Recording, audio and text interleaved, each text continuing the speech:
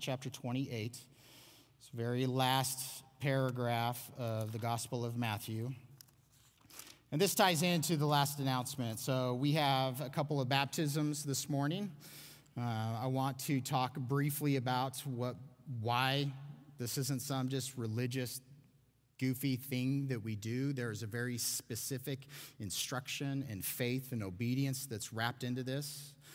Last week, as we were talking about being anxious and not having anxiety, not worrying about our life, this whole idea of having little faith is what breeds worry and anxiety in us. So I mentioned this verse 17 of Matthew 28. They see Jesus resurrected, they're worshiping him, but this whole idea of some doubting.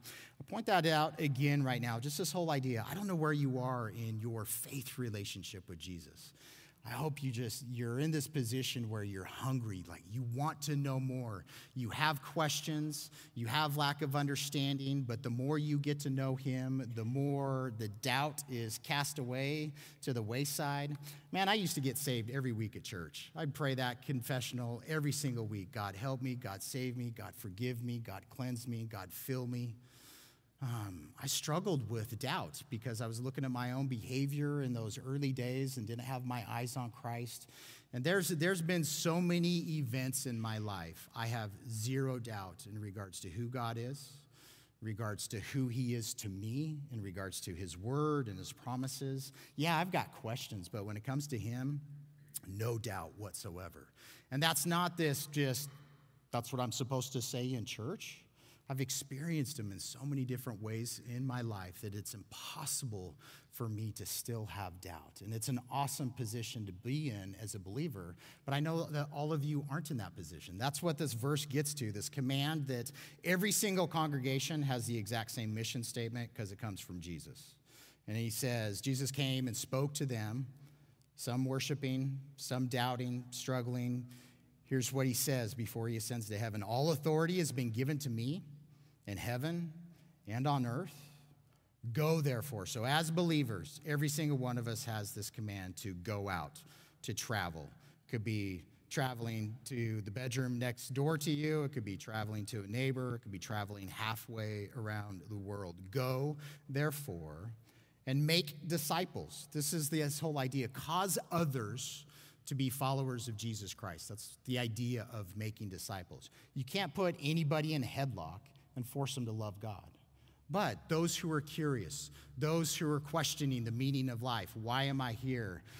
That conviction of sin and struggling with self. This is this whole idea of making disciples, going into the public sphere, into the private sphere, making disciples of all peoples. Doesn't matter white, black, Asian, what country, what nationality, none of that matters. All peoples. We go to all peoples and make disciples of them. And then we get this instruction of baptizing them in the name of the Father, the Son, and the Holy Spirit, baptizing individuals in the name of the triune God. This idea of baptism, it's this washing, it's water, it's immersion, it's part of the culture of Jesus' day. It has some historical context in the Old Testament, but we're going to go into Romans in just a second and read this what it's to image for us as we are going through this purifying act of obedience. So we're commanded to baptize those who are disciples in the name of the Trinity. We are commanded by Jesus to teach. What I'm doing here every single Sunday after Sunday, I'm only trying to teach this document. This is it. Because we're to teach one another to observe, to keep, to watch, to do through faith everything that Jesus has commanded us. He says, teach them to observe all things that I have commanded you. And every single one of us, and corporately, we get to sit in this promise. I am with you always. He's dwelling within me. He's dwelling within you through faith. He is present in this room. He sees. He knows. Again, this isn't some religious game that we do. So turn to Romans quickly, Romans chapter 6. And Paul gives us an awesome teaching in regards to when the gospel comes into your life. When you have that moment where Jesus is introducing himself to you through messages, through other people. I can remember this life experience myself. Remember being, hanging out with John and Peggy, going to church with them and Julie and being exposed to these things. Giving my life to Christ on a particular day in 1999. It was a year later. I was sitting in the back row of a congregation in Salt Lake, Capital Church in the city. I was going to a new believers class in the morning. This is an Assemblies of God church, so they have a raucous, loud, hour-long worship every single Sunday. It was an hour-long teaching. The guy that was the pastor at that time, he was one of the translators of the New Living Translation for 1 Corinthians. I was in an awesome congregation. But I'm expressing that to tell you, I remember the day of my baptism. I remember it was in April, stinking cold outside in Utah. I'm in my baggy pants and my earrings, and I'm in the back, and I knew baptisms were that day, and I'm, no, Lord.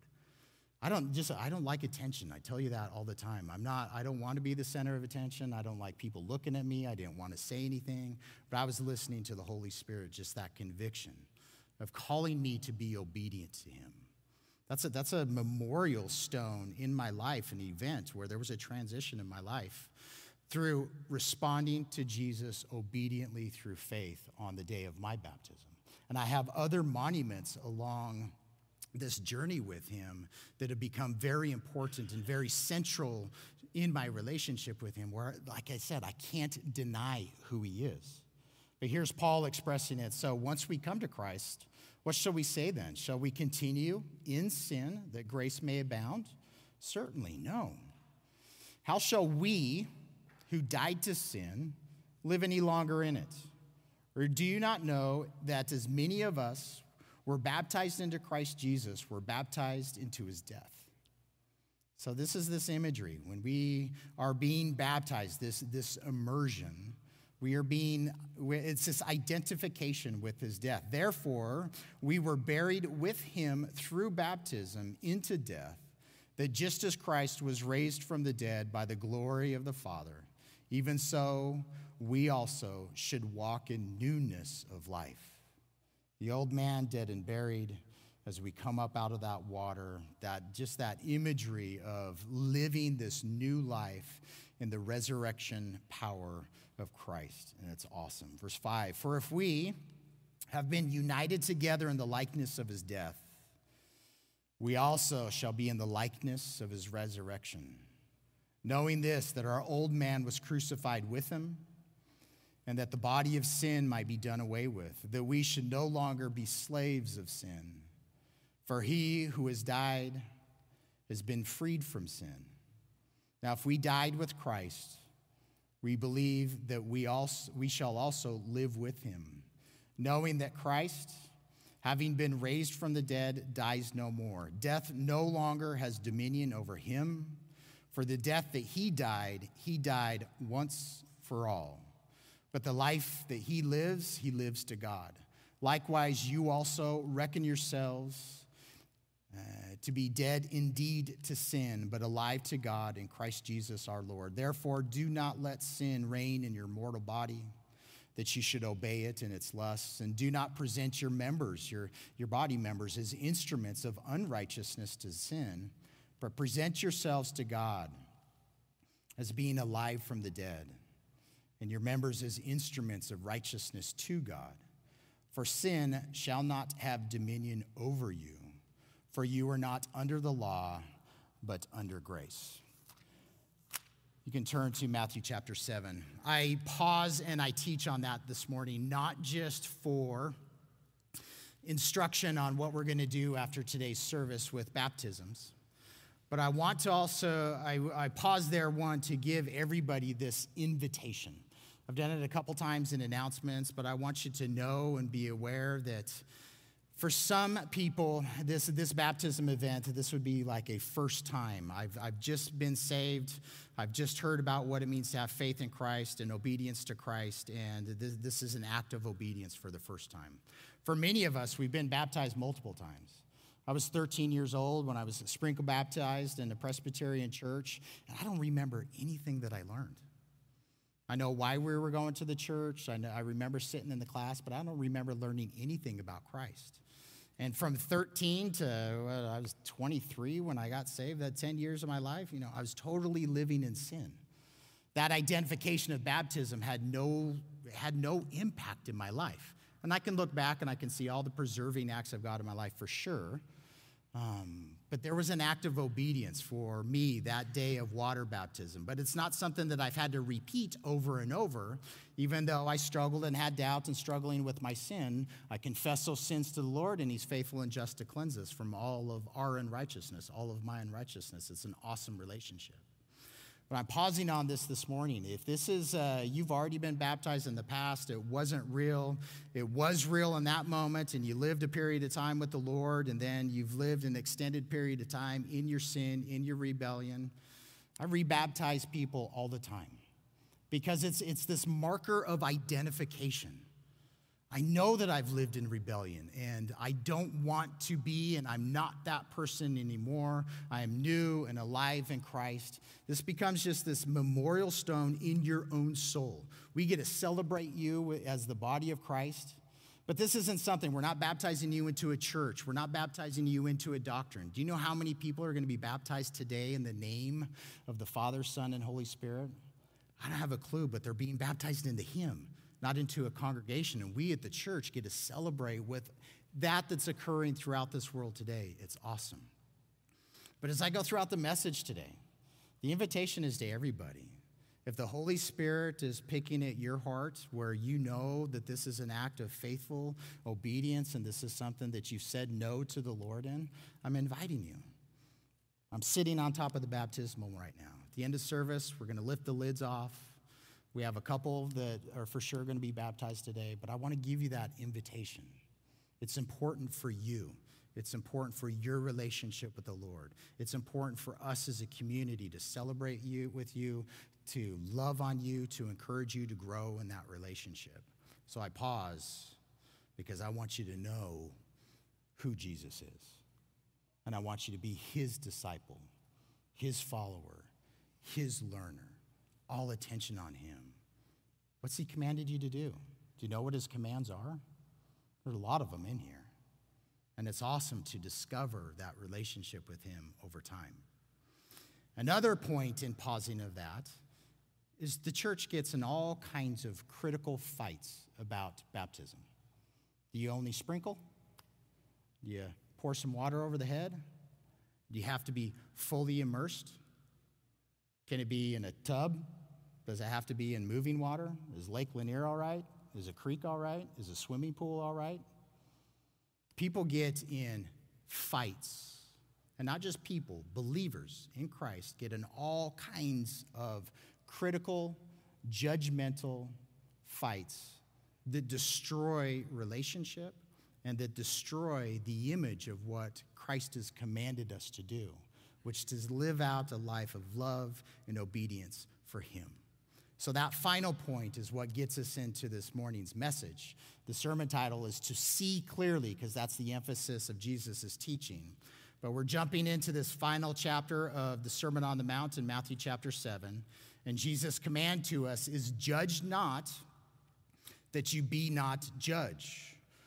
For with what judgment you judge, you will be judged. And with the measure you use, literally, the measure you measure out, it will be measured back to you.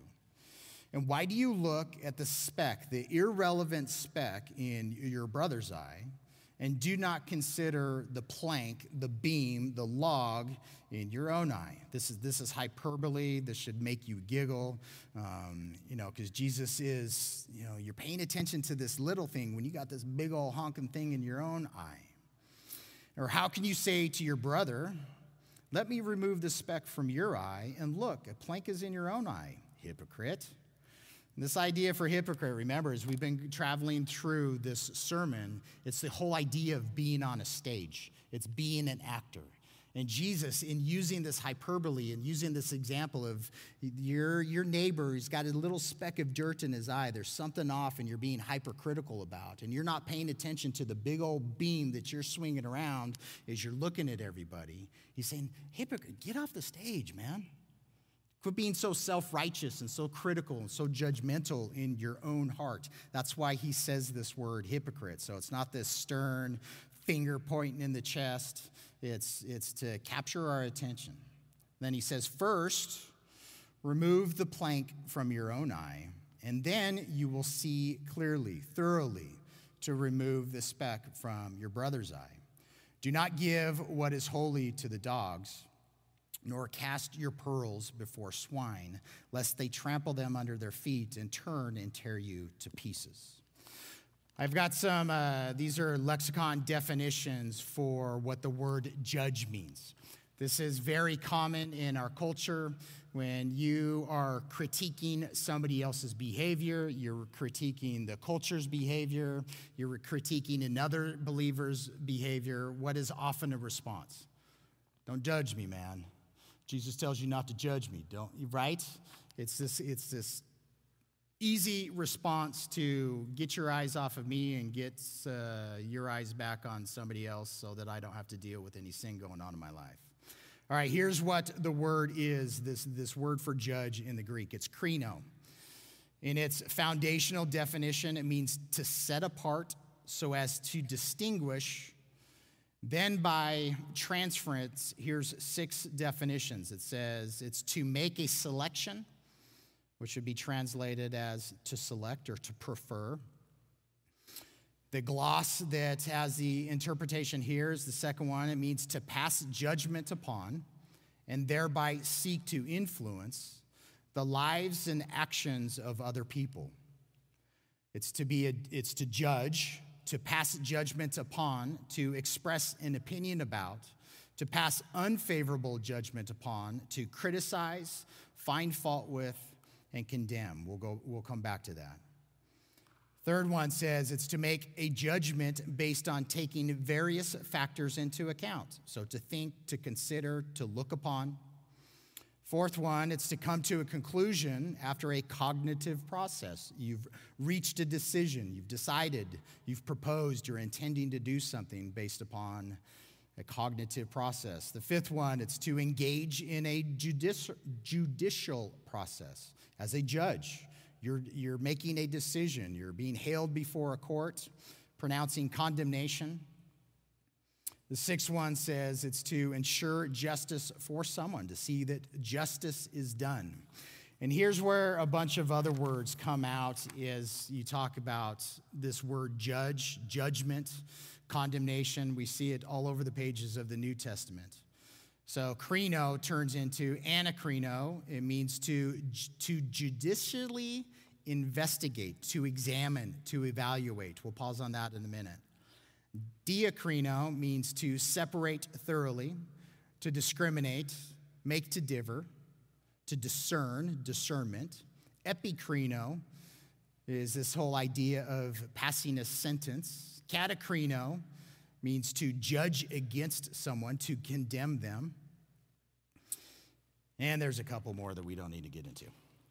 Here's the idea with judge. So when Jesus is saying, judge not, lest you be judged, he's getting to this hypercritical, judgmental attitude that is very easy for us to have for other people. Simple example. How many of you guys rage at traffic?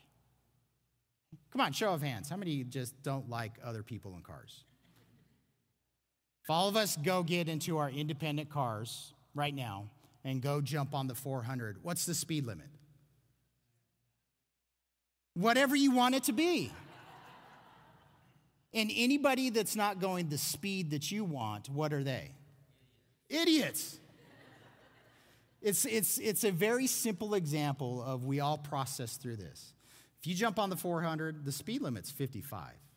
But if you're going 55 on the 400, you're an idiot because you're being dangerous to the flow of traffic around you. Everybody's doing 75. Then there's the idiot that's doing 90. That's me.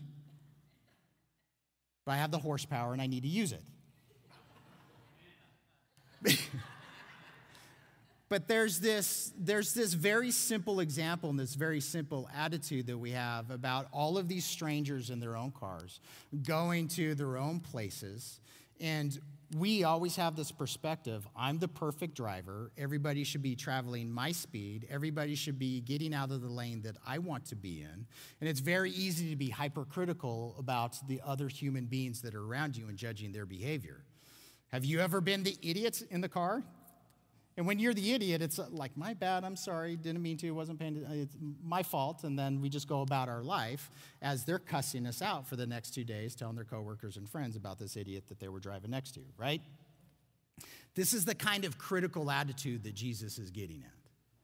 There is a way that we can be very hyper judgmental towards human beings who are on the outside, who haven't made the choice to bend the knee willingly to Jesus as Lord and Savior. That person who is in that position, there's a totally different conversation with them in regards to morality and behaviors. It's just a different conversation. They haven't submitted the knee to Jesus.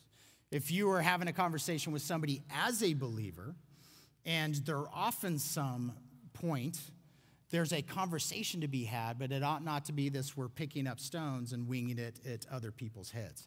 Here's another example that I want to take us through. Flip back to Matthew chapter 3. And I'm going to give you an example of cherry picking through God's word to teach something and make a point of emphasis that's just according to my perspective, my idea, what I want to teach, what I want to harp on, all right? So Jesus tells us in Matthew chapter 3, as he's being baptized, he tells John the Baptist, it's fitting, it's proper, it's right for us to fulfill all righteousness. So therefore, Jesus is telling each one of us, it is right for us to be righteous individuals according to his righteousness, right? Everybody agree? In chapter 5, verse 4, Jesus promises this blessing. Do you hunger and thirst for righteousness? Like when you look at the worldscape, are you not like starving and parched to see human beings stop being evil and wicked, and you want them to live morally and righteously, in love with one another and in love with their Creator, yes or no? And God gives us the promise. If you hunger and thirst for righteousness and you're seeking to bring about this righteousness in your own life and the life of others, you're going to be filled. You're going to be satiated. But then he says at the end of this, oh, be careful. Because when you go preach righteousness to other people, what's going to happen to you? You're going to get persecuted. So those beliefs that you have about Jesus and about who he is and about what you believe that he's calling you to in your life and preach and the gaps to stand in and the areas that you're serving, when people are critical towards you and they're pushing it back against you, it's because you're righteous and you're good and you're upright and you're living your life right. And the only reason they're pushing back on you is because they're persecuting you for righteousness' sake. And we need to go out into this world and tell them exactly the words that Jesus said in verse 28. I say to you that unless your righteousness exceeds the righteousness of the scribes and the Pharisees, you will by no means enter the kingdom of heaven. Man, you better get your righteousness right. You better live like a Christian and act like a Christian and speak like a Christian. And if you don't, your own salvation is questionable. You will not get into the kingdom of heaven if your righteousness doesn't exceed the unrighteous behavior of all the rest of this world. Not only does Jesus say that, but you jump down to the end of chapter 5, he tells you to be perfect and complete and mature, just as our Father in heaven is perfect. And if you're not thinking and speaking and living out his righteousness, you're not going to enter into his kingdom. How do you feel right now? You feel judged? You feel picked on? Do you have any kind of wait a minute senses in there? I just went through the Word of God and I just cherry picked red letters. Jesus said every single one of those words. But what I did is I took those words out of the context in which he spoke and I threaded together multiple verses that talked about righteousness and and I can do this a lot heavier and harder. I wouldn't because that would be the only thing that people talked about. And anyway, and then I'm checking myself right now. You're welcome. There are so many subject matters as believers things that we study in the Word, things that we hear from other people. There's denominational differences. There's 2,000 years of history in the church, and even thousands of years more when we sit in the Old Testament. There's these different ideas in our own culture today of what does it mean to be a Christian? What does it mean to be a follower of Christ? And if somebody doesn't meet your definition, it's very easy to be hypercritical, to be judgmental, to pick up the stone and wing it at somebody else's head. That individual, that ministry, they're not even Christians, they're not even believers, they don't have this right. Now, we have to be cautious in this because there is a time to stand up. There are false teachers in this world. We are going to get into this idea as we get into the rest of this message over the next few weeks. There is a singular gate to enter into the kingdom of heaven, and that is Jesus and Jesus alone. Jesus tells us to beware of false teachers, of false prophets. People are going to teach false and unrighteous things. But he tells us in that as we encounter those falsehoods, we sit in this document so that we are enabled and empowered to have clear sight. And this is this emphasis of the clear sight. Jesus is telling, don't you judge, don't you be critical and judgmental towards your brothers and sisters is the emphasis of this. Because as you judge, is that the way that you want God to judge you? Do you want the Almighty God, the creator of the heavens and the earth, to judge you according to the way that you critique other people's lives? Yes or no? Do you want God to judge your driving habits based upon how you're judging the driving habits of another? Do you want God to judge you based on how perfect your theology is, how perfect your systematic theology and your doctrine is in regards to the entire Word of God? Do you want God picking at every single one of the areas where you're off? I don't know about you, but as a believer in Jesus, I have grown and matured over time in regards to what his word is communicating. When I was a young believer, being taught verse by verse, man, I thought I knew it all. And I'm listening to the older guys saying, man, I just feel like I'm just scratching the surface. And it's like, I don't know what your problem is. I got all this figured out. And then you live life a little bit, and you realize the diversity of opinion. This is why I love like table fellowship Bible studies. We get to crack open the Word of God together. We get to say, like, here's the main thought of what this means and what Jesus is getting at. And then we get to share each other's life experiences. I get corrected by baby believers and mature believers, just helping me, give me understanding over time. I'm continually learning, continually growing, continually being transformed into the image of the Almighty God. So this is one of these fingers that I have pointing back to myself and my own soul. I know what it's like to be hyper-judgmental, hypercritical, and right. I became a believer in Salt Lake City, Utah. The Mormons preach another Jesus, clearly. I remember winning the debates and feeling like I'm on a pedestal because I have the truth and they don't. I know what it's like to throw stones and be critical and be corrected in that relationship by God. And that's what he's getting at. As you are engaging with your brothers and sisters in the body of Christ, ask yourself the question, do you want to be judged with the same standard that you're using? And this is in relationship with God, and this is in relationship with other people. If you are a hypercritical person with your mouth, with your thumbs, as we're in social media world, people are going to be hypercritical towards you. What comes around goes around kind of attitudes. But ultimately, what God is getting at, there's this correction, there's this idea to help us just stand and, oh, wait a minute. Do you not know the standards, the measure, the lines that you are using to measure out your attitude and opinions and expressions about other people? God's telling us and giving us this promise, I will use that same standard for you. And that's where he gets down to this phrase, you hypocrite. Get off the stage, man. You're so worried about how somebody else is living their life for Jesus. Do you know why it's so easy for us to be worried about the speck in somebody else's eye? Because it gets the attention off of me.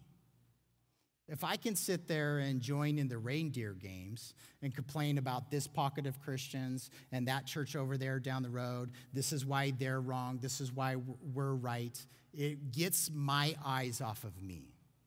It allows me to ignore what the Word of God is saying to me, into my own context, my own relationship with God, my own relationship with other people. Because then I get to be on my pedestal. Well, at least I'm not as bad as Bob. I just had to make sure you're listening, Bob. Do you feel that kind of heart? Have you ever felt that kind of heart within the body of Christ? So this is the idea that Jesus keeps, he's always directing us back to him. He's given us this instruction. So as you sit in the Beatitudes, where we quoted earlier in chapter 5, verse 6, blessed are those who hunger and thirst for righteousness, for they shall be filled. The next three, they're dealing with this attitude of judgment. Blessed are the merciful. If you are a merciful person in relationship with God, you're going to receive his mercy. You're going to receive mercy from other people when you fall and when you stumble, and there they are to help you. Blessed are those who are pure in heart. You shall see God. What an incredible promise. Nathan prayed that in this morning's prayer. Blessed are you who are pure in heart. This not only as we gaze at God through his word, but as we gaze at one another as other human beings. Having pure intentions, pure motives as we discern what's going on in other people's lives. Blessed are the pure in heart. Blessed are the peacemakers. It's so easy to go into a sphere and be the cause of agitation. I'm really good at it because I'm a smart aleck. I can plop myself into any circumstance and irritate a lot of people with my mouth because I like to have fun. You're welcome. But blessed are the peacemakers. They shall be called the sons of God. So many of the ideas that Jesus is expressing, earlier on where he's telling us to love our enemies, go the second mile. There's many ideas in this message that he's already communicated, this whole idea of not being judgmental. He's very intentional in what he is teaching because he's teaching, here's the right character that we ought to have. Here's our identity in him. Here's different behaviors that he's changing and transforming in us. Here's how he's defining the righteous acts that we're to pursue in life. And above everything, seek the kingdom of God. Seek his righteousness. He's putting the pause button on every single one of our souls to make sure that we're not taking his instructions and just throwing them on the shoulders as a burden on everybody else and not seeking to walk out a relationship with him. So deal with your own being. Deal with your own soul. Sit in his word. Meditate on it. Think about it. What is he saying? Why is he saying this? What's he working on in me right now? This is a constant process of transformation over time. Then you will be enabled and empowered to see clearly and to see thoroughly into the lives of your brothers and sisters to help. And this gets into these different definitions of what it means to judge. We can be a judge who sits in the seat of judge and says, here's the law, here's what you did to break it, here's what the law says to punish you, I condemn you. That's being a judge. And God, again, we are not in God's seat ever. He invites us in, but he and he alone, he is the lawgiver, and he is the singular judge of human beings. We have very limited perspectives in what's going on in our own minds sometimes. We have very limited perspectives in what's going on in somebody else's life. Yet, you can see good. You can see relationship with Jesus as you observe the life of other people, right? Can you see change and transformation as you walk alongside of other believers over time? I can. I can see backsliding. I can see drifting. Out of the heart, the mouth speaks. I listen to what I say. I listen to what other people say. to be an observer, to be a discerner. That's this other major idea of being a judge. It's not to detect sin so that I can condemn you. It's to detect sin so that there can be correction. And the correction is all based on relationship. Don't be a hypercritical individual, because then people are going to be hypercritical back to you. If you are a hypercritical, unforgiving individual, Jesus already told us in the sermon, if you're unforgiving, your Father in heaven isn't going to forgive you either. Who are you to hold on to somebody else's sins when you've been freed from all of your sins? These same ideas keep playing out in this message. But he is inviting us into having a quiet, meditative relationship with him, where we are asking for the Holy Spirit to evaluate and discern and examine what's going on inside of here, maturing, growing, and enabling me, enabling you, enabling us together as we rub shoulders, as we walk in one another's life, and we hear something that's off. It's there as a doctor, there as a physician, identifying here's what's wrong, here's why this is off, here's what the Word of God says, here's some ideas, here's some tools, here's how we're going to point you to Jesus and walk out this relationship with him in maturity. So here's the medicine that you need to take. That's evaluating, examining. Communion is an awesome picture of this idea. When you come to the Lord through remembering his body and his blood, examine yourself. Don't come to him in your holiness and in your righteousness. We're coming to him as beggars, realizing he is the Almighty God. He's the one that tabernacled in this flesh. He's the one that gave his body for the remission of my sins. God, thank you. He's the one that's given me his newness of life through the power of his resurrection. God, thank you. I want nothing more than every single human being that he's created to know and understand who he is and to be madly in love with him and to see him for all eternity. That's all I want. God, forgive me when I'm this critical jerk. And correct me and chasten me and mature me. Cause me to be gentle and filled with self-control. So on one side of this, we have this demand of other believers to be righteous in Jesus. We have this demand for other believers to love their neighbors as they love themselves, right? We can make all these demands on one another and have all this external focus and be hypercritical.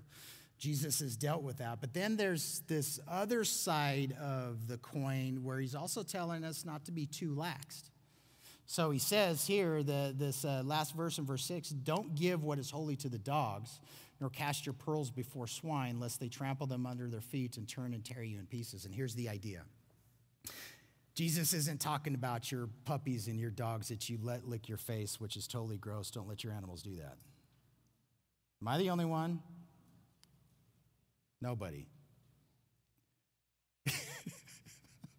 Sorry, my wife is back there shaking her head, telling me to stop. I'm going to get myself in trouble.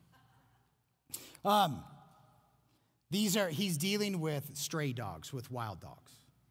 Dogs eat blood, right? Dogs are scavengers. They'll come upon prey and, they'll eat a carcass, all that kind of stuff. So Jesus is referencing wild dogs. Dogs are unclean animals in the nation of Israel. You're not allowed to eat them. But here's the imagery. Don't take what is holy.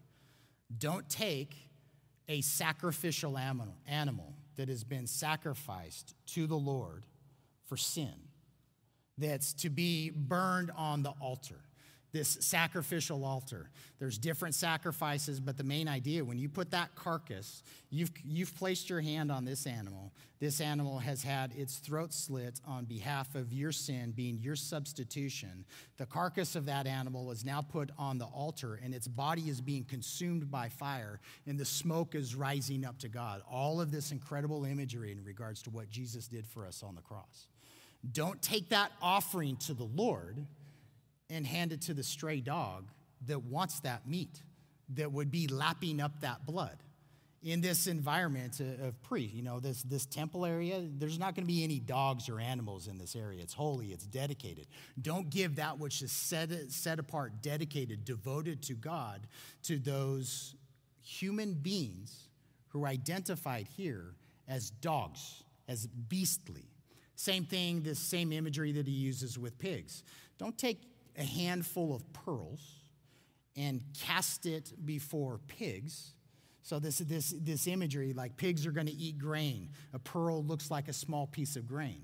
Pigs aren't going to eat it. What are they going to do? They're just going to stomp on it and mush it into the ground.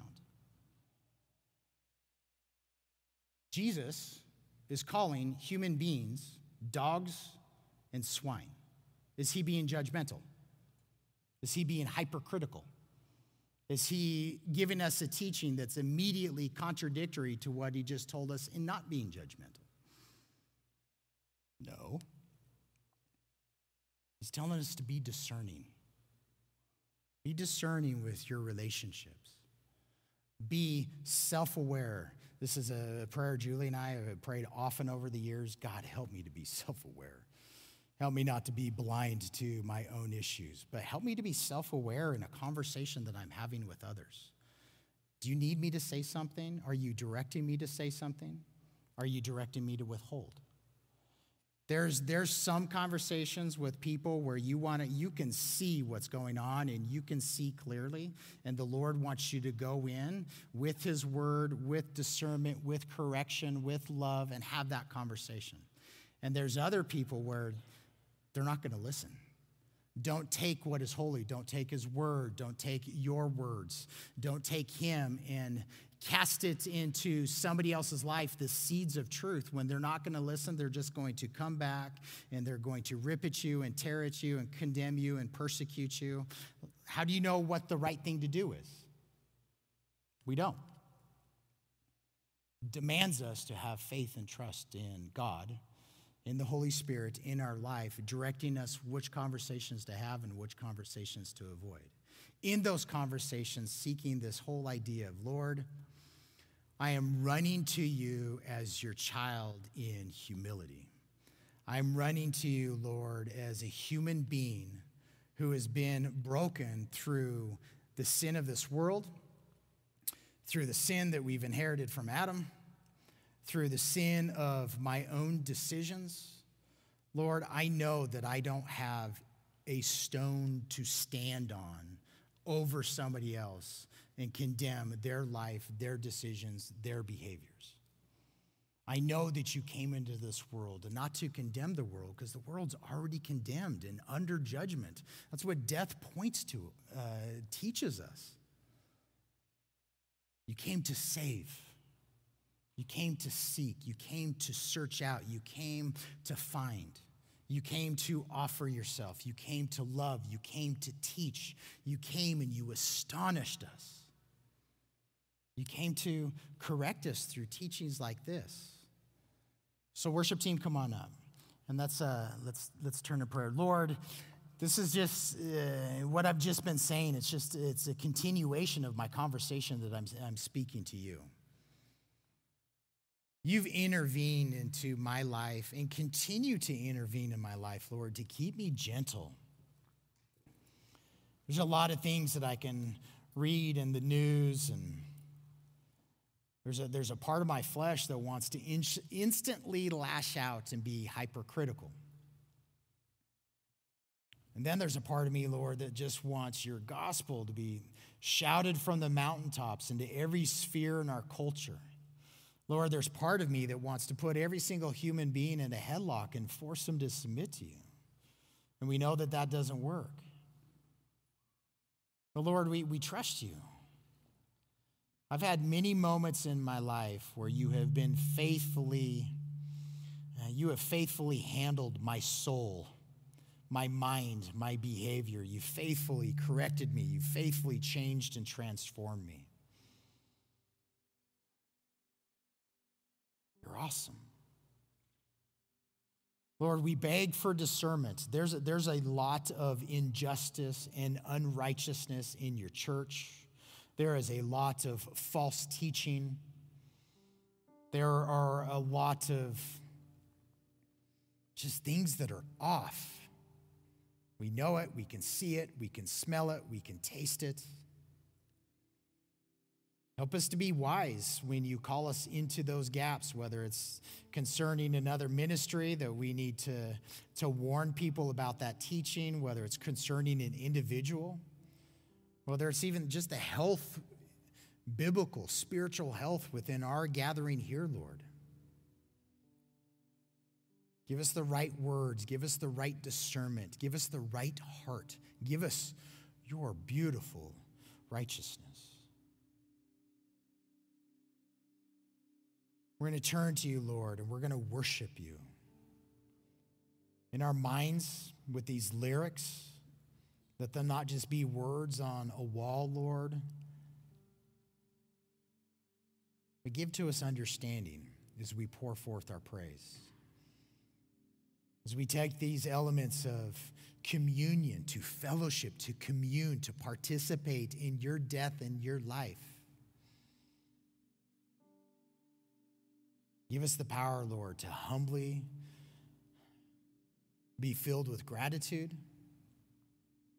to boldly stand in this covenant relationship with you, to be overwhelmed by your grace and your mercy, Lord, and to be empowered with your zeal and your tenacity. Keep us balanced. We love you tremendously, Lord, and we worship you. It's in Jesus' name we pray. Amen.